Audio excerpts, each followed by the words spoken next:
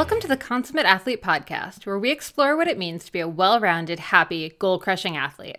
Every week, myself, sports journalist Molly Herford, and cycling coach and kinesiologist Peter Glassford interview experts and chat through all of your training questions. We're excited to have you along for the ride. Hello. Welcome back to the Consummate Athlete Podcast. Peter, how's it going? It's good. We have returned home to Collingwood. DW and I are very excited to be out of a damp van. Are you excited to be out of a damp van? I could not be more excited. I mean, look, I love the van travel and everything, but there is just something about getting home and unpacking that is just so relaxing to me. It's just so nice. Well, I think van life's a lot like bike racing. It's a lot easier and smoother and less total time if it doesn't rain. Yes, and I think we might be bringing the rain with us places at this point. We're making it rain. Yeah, making it rain, but not in a good way. So QSE, Quebec Single Track, was a fantastic race. We talked about that a bit last week. We had Leah Davison on the podcast from our live at QSE episode.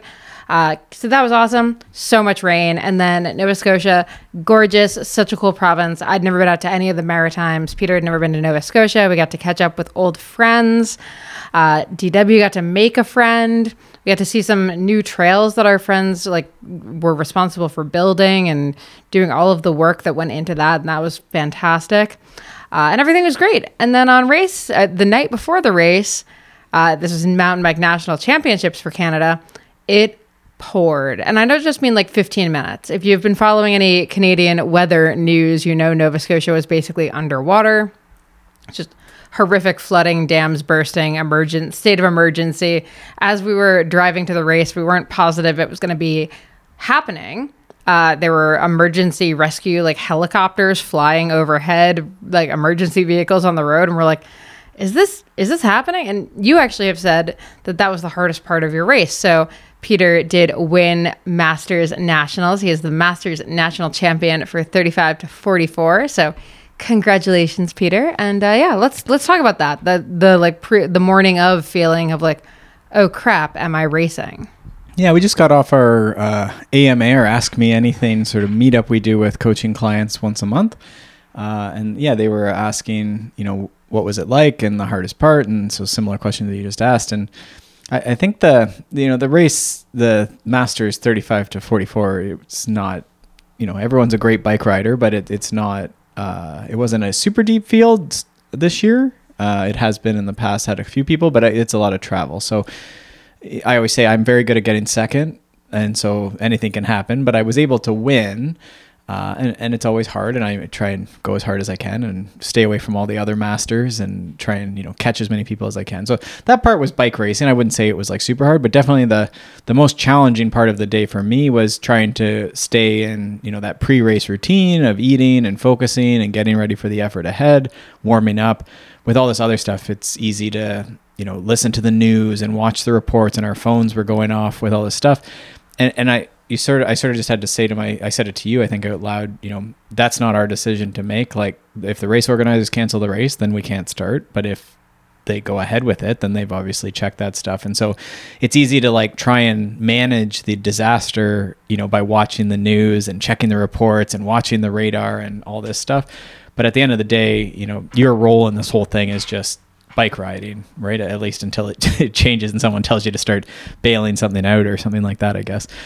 So that was the hardest part. So it was really just a lot of, focus, refocus. No, I think that's really good advice, especially because, we've had so many different natural disasters this season, and pandemics, all that stuff has just been wreaking havoc on racing in the last few years.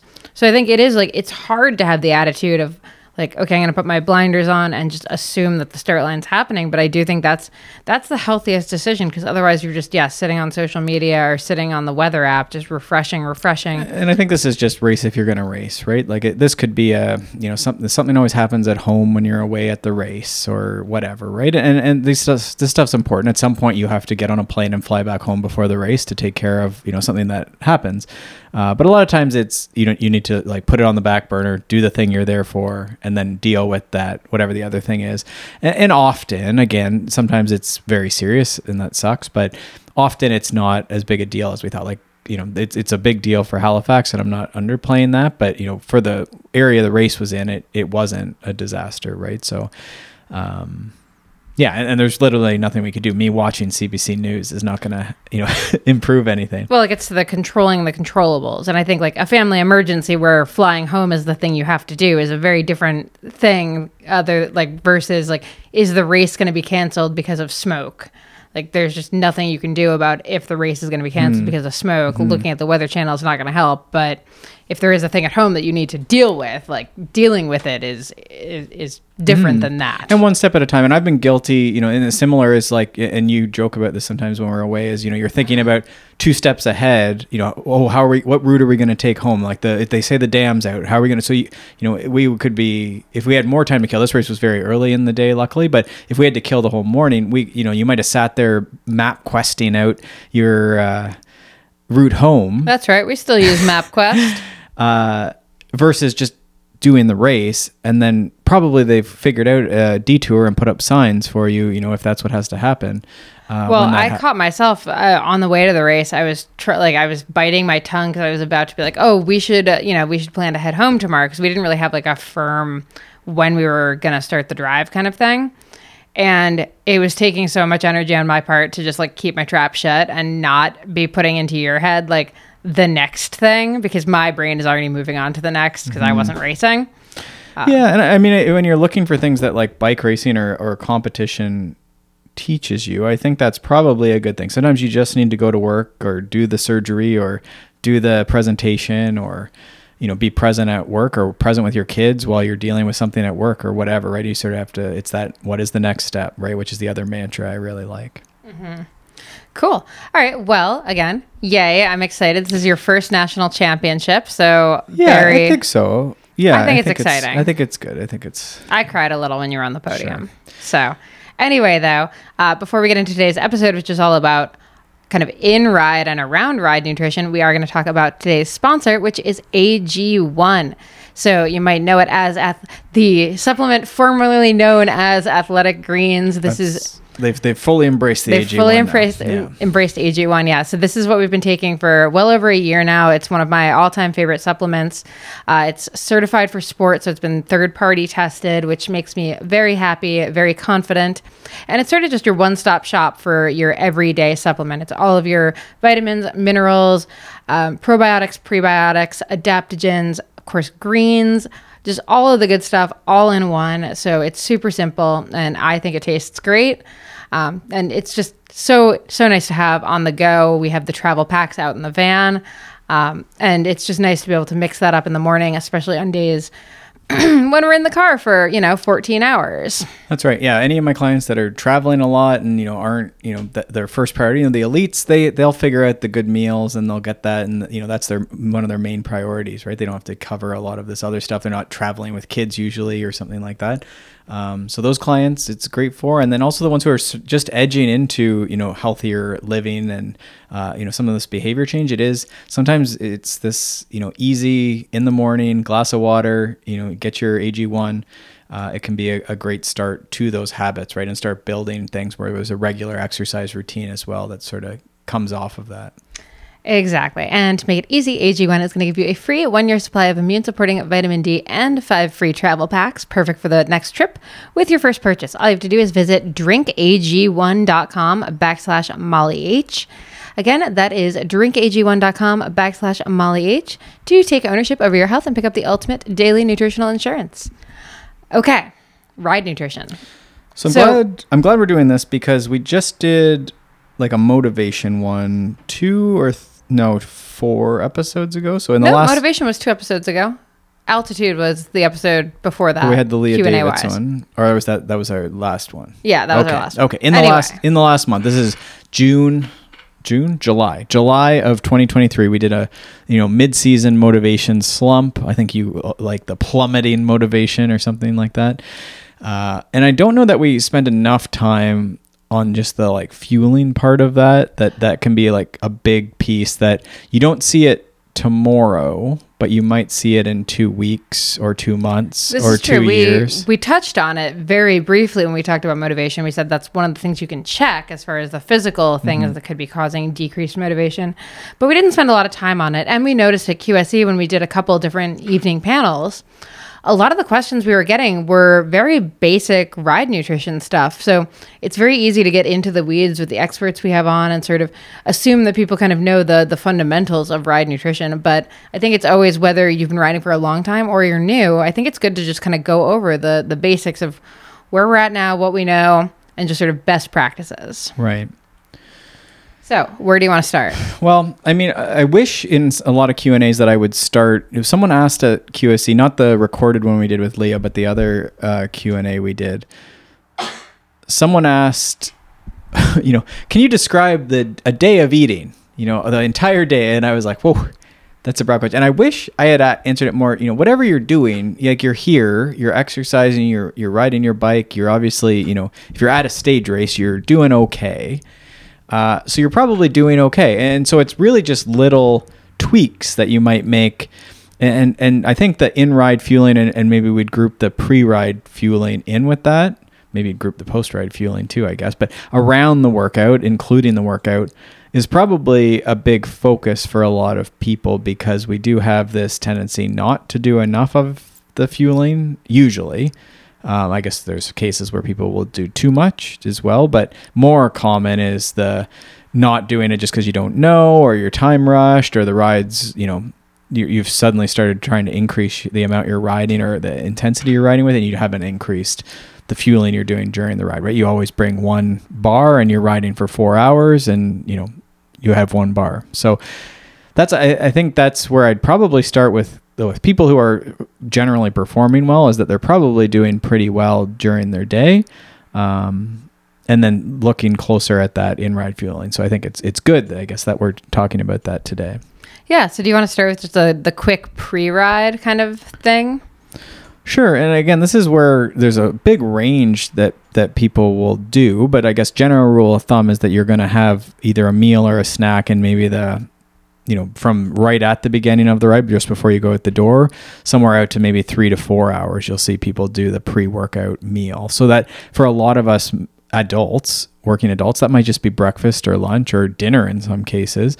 That's a few hours out. And what you're thinking with that, as far as fundamentals, is if it's 4 hours out, it can be a little bigger meal. If it's right before, you're thinking, I call it gel on the line, so a sport gel, or like a banana, or a small bowl of cereal, or half a peanut butter and jam sandwich. So the total calorie load, the meal size, is lower the closer you get to the workout, because you need to digest it quickly. And that's sort of just rule of thumb. So again, you'll see people do like maybe an hour out, they'll do like a Cliff Bar or a whole sandwich or a little bowl of cereal, or what else? Like, what would you do? Like, you might have like I'll do like a piece of toast or something like that. Yeah. You'll see people sip if, the other variable people will have, some people can eat like a steak and then go out and do their workout. Some people have very sensitive tummies. So you might see them doing like more of a sports drink, especially if it's going to be a workout. They might sip at like a sports drink or some juice or something in the hour before. Yeah, for sure. Yeah. So that's keeping that very, very simple. I guess the only other variable, the gel on the line strategy and the sipping the sports drink, this is probably more intensity, if not race pre-nutrition. You probably more often will see people do that 2 to 3 hours is probably more common. Like, I think if you're getting out past 3 hours, you're probably going to need a snack to. Yeah. I mean, I'd say the general rule of thumb is like not starting a training ride depleted or run hungry. Yeah. So if you're feeling hungry, if your stomach is growling, you probably need to have that quick little snack before you go out the door. Mm-hmm. Otherwise, you're just starting from a bad place. Sure. And again, this is sometimes where it's like you want to work with someone, because if you've experienced that, how did the workout go? Note it in your notes. Like, I didn't have a meal. I ate my breakfast at 7 a.m. and then I trained at noon, 5 hours later. I didn't eat anything on the ride. How did the ride go? And then if you notice, and you're keeping those notes, then the idea is that then you might see that like the day after your workouts suck, or you don't actually even ride. Like, I've seen that with clients where their motivation and suddenly they're too busy to ride the next day. But is it because they underfueled the day prior? Is that the situation? You'll also see like underperformance where, they're doing threshold intervals. They haven't eaten since 7, 5 hour difference. They didn't eat during the ride. It's only an hour ride. But they're depleted from that 5 hours. They've already started eating into that fuel from breakfast. And then you'll see, they're not making progress in the threshold intervals or the whatever intervals they're doing. And now you've talked about this, though. If you don't have time, if you're very time crunched and everything's very tight, you can take the Cliff Bar or the granola bar or, the piece of toast and get on the bike and start riding. And sure, like eat that if you're feeling hungry. And so we often eat around like 6:30, and then especially as life gets busier and stuff. Like I'm very lucky. I get to often go out for sort of like that, call it a lunch ride, but it's usually like sort of 10:30 in my ideal world. But often, it starts creeping 10:30, 11, and then I'm out a little later. And so, yeah, those days I'll either have, like you say, something like a little tiny snack before I go, or you bring an extra bar and you just have a bar in the first 15 minutes as you're warming up. And that's okay too, right? Or sports drink or, you're just fueling from minute one. Whereas if you have breakfast and ride, you go out on the group ride, you eat at 7, you're out on the group ride at 8 on the weekend. You probably don't need to eat in the first hour or so, because you have all this fuel there, right? Like that makes sense. So then you're bringing the fuel. If you're doing a 4-hour ride, you maybe have 3 bars or something like that, right? Right. Okay, so we're on the bike now.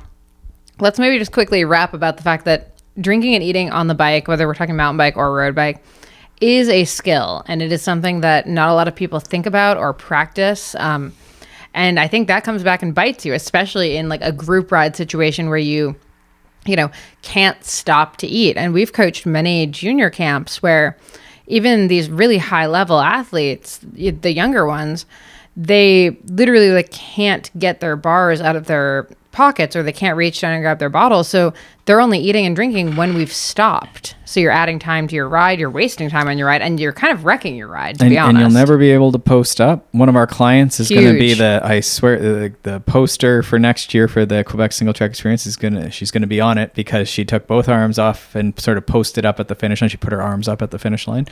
And so it's important. I think if you got to be prepared, right? Prepared to roll across that finish line. Yeah. And I think this is one of those things that trainers have really killed, I'm going to say, is the skill of eating and drinking on the bike, because most people have a table next to them where they have their water bottles and their food. But if you're never practicing reaching in that back pocket, you're losing a lot of like the mobility to do that. And it's actually like pretty hard. If you've ever had rotator cuff or collarbone or anything like that, it might be really difficult to get that food out of your back pocket. And same with your bottle on the bike. Think about what it takes to reach down, grab the bottle, pull it out, take a drink, put it back while not taking your eyes off the road. And that's a skill you can totally practice on the trainer if you're just thinking about it and putting the bottle in the bike. But if you're just putting it on the table next to you, you're missing so many reps. Yeah, I would agree with that. The mobility is important as cyclists, and adults working on computers and phones. Our arms don't go over our head. Our arms don't go behind us. We don't like bending over too much, where our thighs are coming close to our belly. So that hip flexion, we don't do a lot of that, right? And this is mobility problems where we end up with injuries probably, when we fall off our bike or something like that, right? So I think if you can increase the mobility challenges on your ride, I think that's a good thing. So certainly those pockets are a great thing to use on your bike. I know some people like those top tube bags or the bento boxes they're called. I think in a race situation, a lot of people do use those at something like an unbound gravel. And so that's, context of the game. There's a lot of snacks and stuff to be had. But I think it's worth, using your pockets for sure. And as you say, the hands coming off, especially both hands, so that you can rest your back, sit up. It's a nice thing to be able to do. Yeah. And I also think even from a digestion standpoint, this is really important, because I think if you're not able to steadily eat and drink, you end up with these big moments of like you've stopped. So you chug your bottle, you pound 2 gels. Right. And that's going to sit really differently in your stomach than if you had been, ingesting that over the course of an hour. So if you do have like gut issues to begin with, like if you're, someone with IBS or just, stomach cramping, that kind of thing, I do think that's actually a big part of it, is just not just what you're eating, but how fast you're eating it and like in what quantity are you eating it. And so we use the rule something every hour. If you're someone who's not fueling currently, or you're very new to cycling, we say something every hour. If your ride's under an hour, you're on the trainer for an hour. Most of us, that's sort of the round hour of exercise we get in the day. You probably don't need to eat on the trainer. Again, if you're just getting out of bed and you haven't eaten in a while, you're allowed to eat in your hour ride, especially if it's intense. If you've been working all day, you didn't eat, you need to get on the trainer, you're allowed to eat, right? But as it starts going past that, certainly past that 90 minutes, you're getting to 2 hours, then this is where we're expecting, did you eat 2 things? Often the things you're going to eat are going to be in that, say, 100 to 200 calories. Bars are often, 100 or 200 calories. Gels are 100 calories. We could certainly do this by grams of carbohydrate, where we're looking at, 25 to 50 grams of carbohydrate. And for the more performance-oriented people, you'll see them now.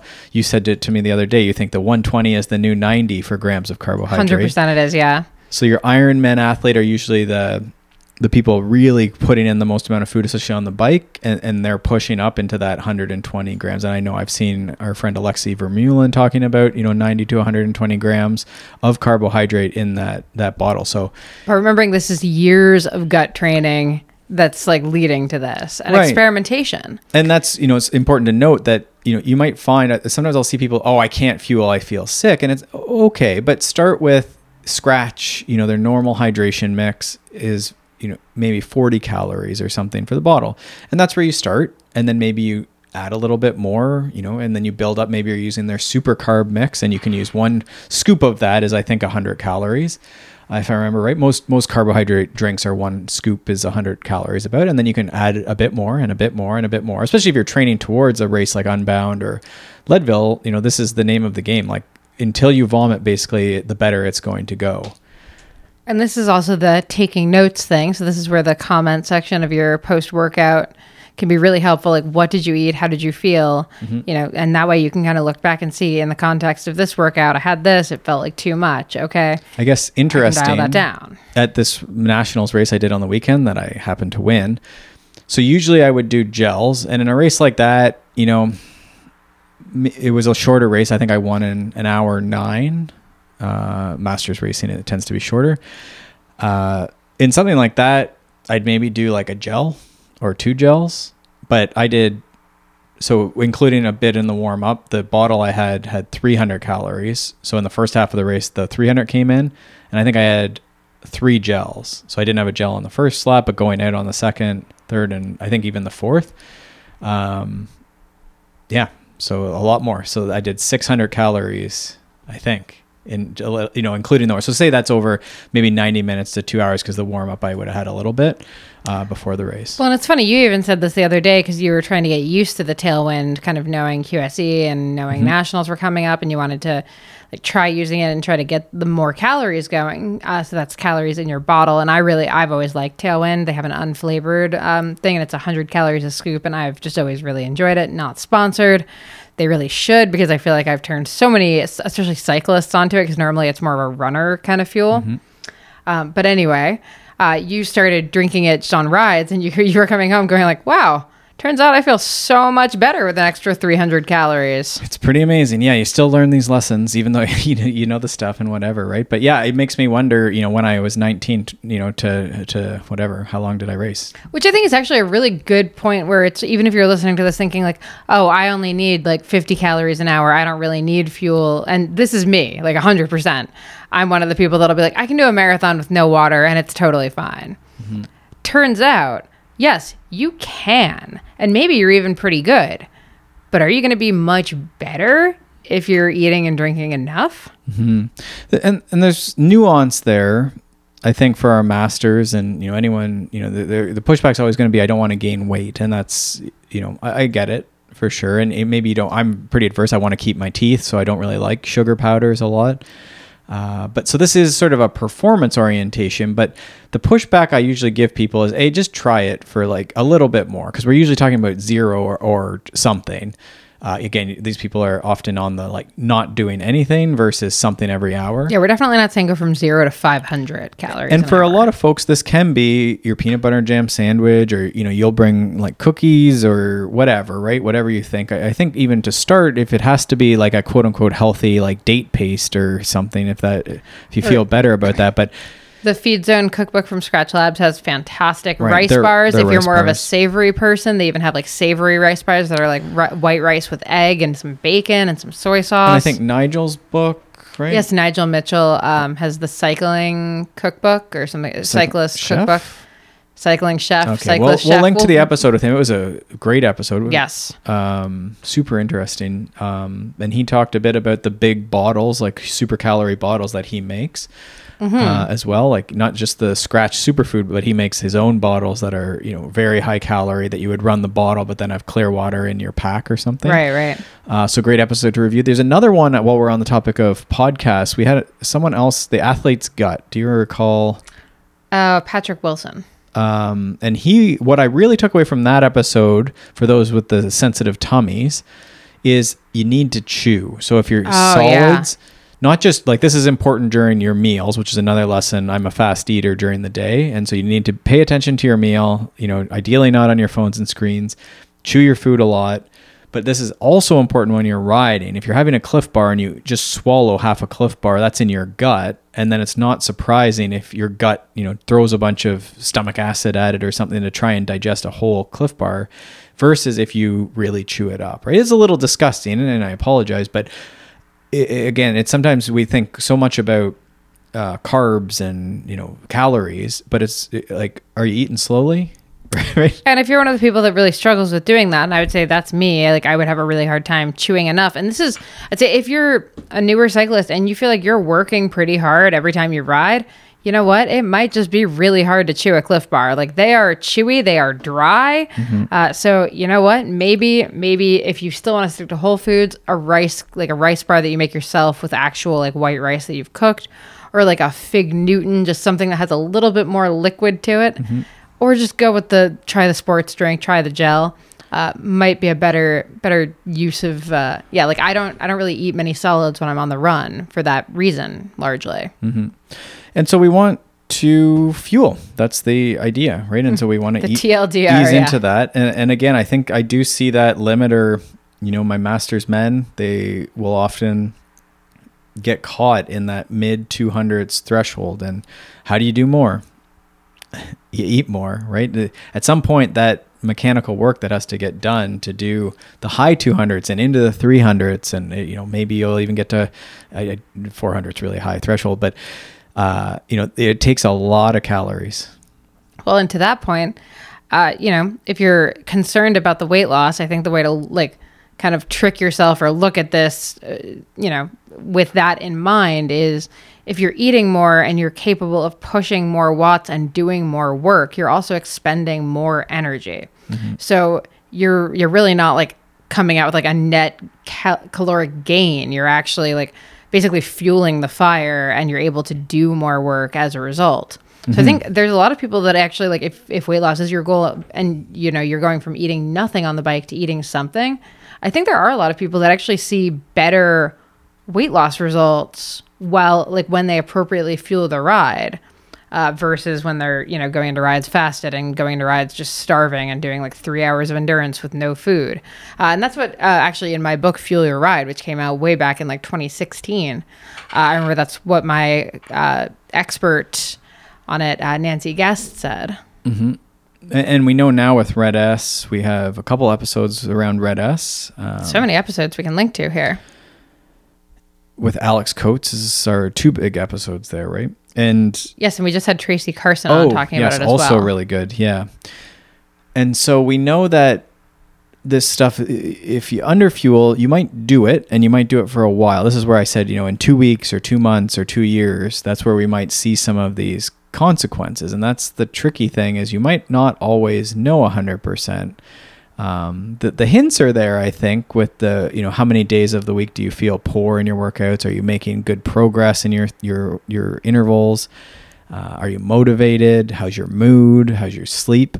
And I think if you're someone who's doing okay, but you're, not able to get to sleep, especially after, hard stuff, sometimes after a really hard race, that's not abnormal if you're just super amped. If after nationals you couldn't get to sleep because you were super amped, maybe you had a couple beers afterwards to celebrate, that's not abnormal. But I think if every week you do your intervals on Tuesday and it's hard to get back to, and then Sunday you do the long ride and you're just, or every night, these are good. Those are telling you that this is the thing to work on. And I always push back too with the Red S is that there's also the option. So say weight loss is the goal. This is where we have to be careful. Dr. Bubbs, another episode with Dr. Bubbs a while ago, he said, you have to be very clear about the goal.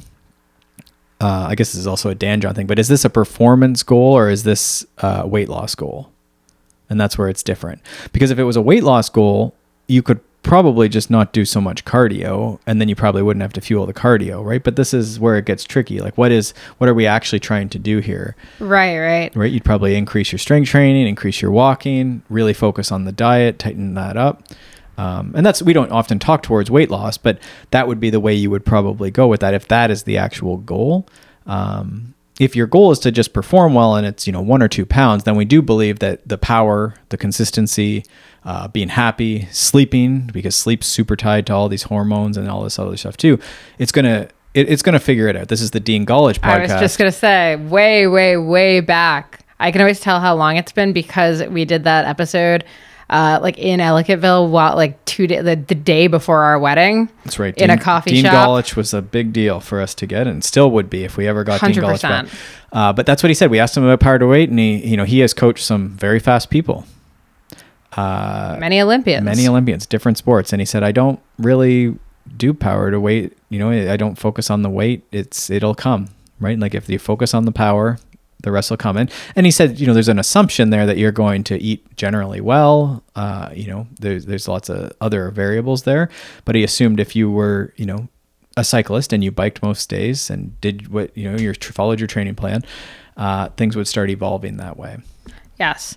And then one more point about Red S real quick is just that what we've kind of learned about it is like a lot of the time, it's not even necessarily that you aren't eating enough calories in total for the day. It's that you're eating them at the wrong time. So your body actually isn't able to use them efficiently. So this is where the eating on the bike is so important because you can't make that up later. Like, yes, you can have a big meal later. And I know that's why a lot of people don't like to eat on the bike, especially that last hour, right? You're thinking about the post-race meal or whatever. But your body can't use that as efficiently. So really, like, eating on the bike is the thing that avoids Red S. So yeah, that's a great point. Yeah, that it's energy availability. So they sort of are looking at the number of hours in the day that you're at a deficit. So if you don't eat breakfast and train for 5 hours, then there's all those beginning hours of the day where your body hasn't got a positive, like you haven't ate anything, took in an intake, a calorie, but you've been burning a bunch. And so this is all these hours where there isn't anything available for the important things that your body has to do around, thinking, mood, hormones, repair, digestion, heartbeats, nails, hair growth, all these things that are also related to the signs and symptoms, right? Yeah. Perfect. And then last word on the bike is just drinking, obviously also a very important component. Generally speaking, around a bottle an hour is sort of the average recommendation. It's a pretty good one. It's a pretty easy one. Sure. And I always say there's 2 types of bottles. There's a small one and a big one. And it's usually about between one of those. If it's hotter or you're working harder, it's probably closer to the big bottle. As the ride gets longer, it matters more, right? If it's a cyclocross race, you probably, no one really carries bottles. And the hot ones, they do a little bit. I was going to say, even in short track, you are seeing more and more racers racing with bottles and taking a couple sips. Well, this is the tricky bit. And I think some of that might be that they're doing carbohydrate rinses or actually swallowing the carbohydrate. But there's great research that even just the taste of carbohydrate is performance enhancing. Like you can actually spit the water back out. You shouldn't do this excessively. And definitely not on a group ride. But I think if you ever, I always think like if you're in a situation where your gut was just like going sideways and you could somehow tolerate that, I guess that would be a way to get through, without doing it, versus not doing anything. But yeah, I think that's probably is they're trying to just get the taste of carbohydrate in their mouth.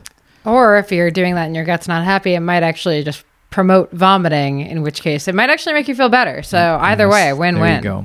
And that's, I always joke, it's somewhere between the bonking and the vomiting. That's, this is in-ride fueling. You don't want to be low energy. You want your intervals to go. A lot of the rides in the week should be like good or great. There can be some that you feel tired, right? Sunday after a big long ride Saturday, you're probably going to feel tired. And if that's expected in the plan, then that's expected. But if you're coming into your Tuesday, Wednesday harder long ride, your key ride, and you feel horrible, and you felt horrible yesterday, and you felt horrible on the weekend, then again, these are the signs we're looking for. And they're not big, right? You can ignore them, you can push through, or you can go home and explain it away. But those signs are the ones we're really looking for with this in-ride fueling. Perfect. And then before we wrap up, post ride, this is there's kind of like a couple schools of thought on it. Some people think that basically everyone has like there's a window, and whether the window is 30 minutes or 90 minutes is still kind of hotly debated. Our general rule is like, especially after just like a regular kind of bog standard weekday ride, is just if you can time it so that your next meal is sometime in the hour and a half after your ride, fantastic. So for us, we usually have lunch after our rides. A lot of people, you'd ride after work and then you'd have dinner.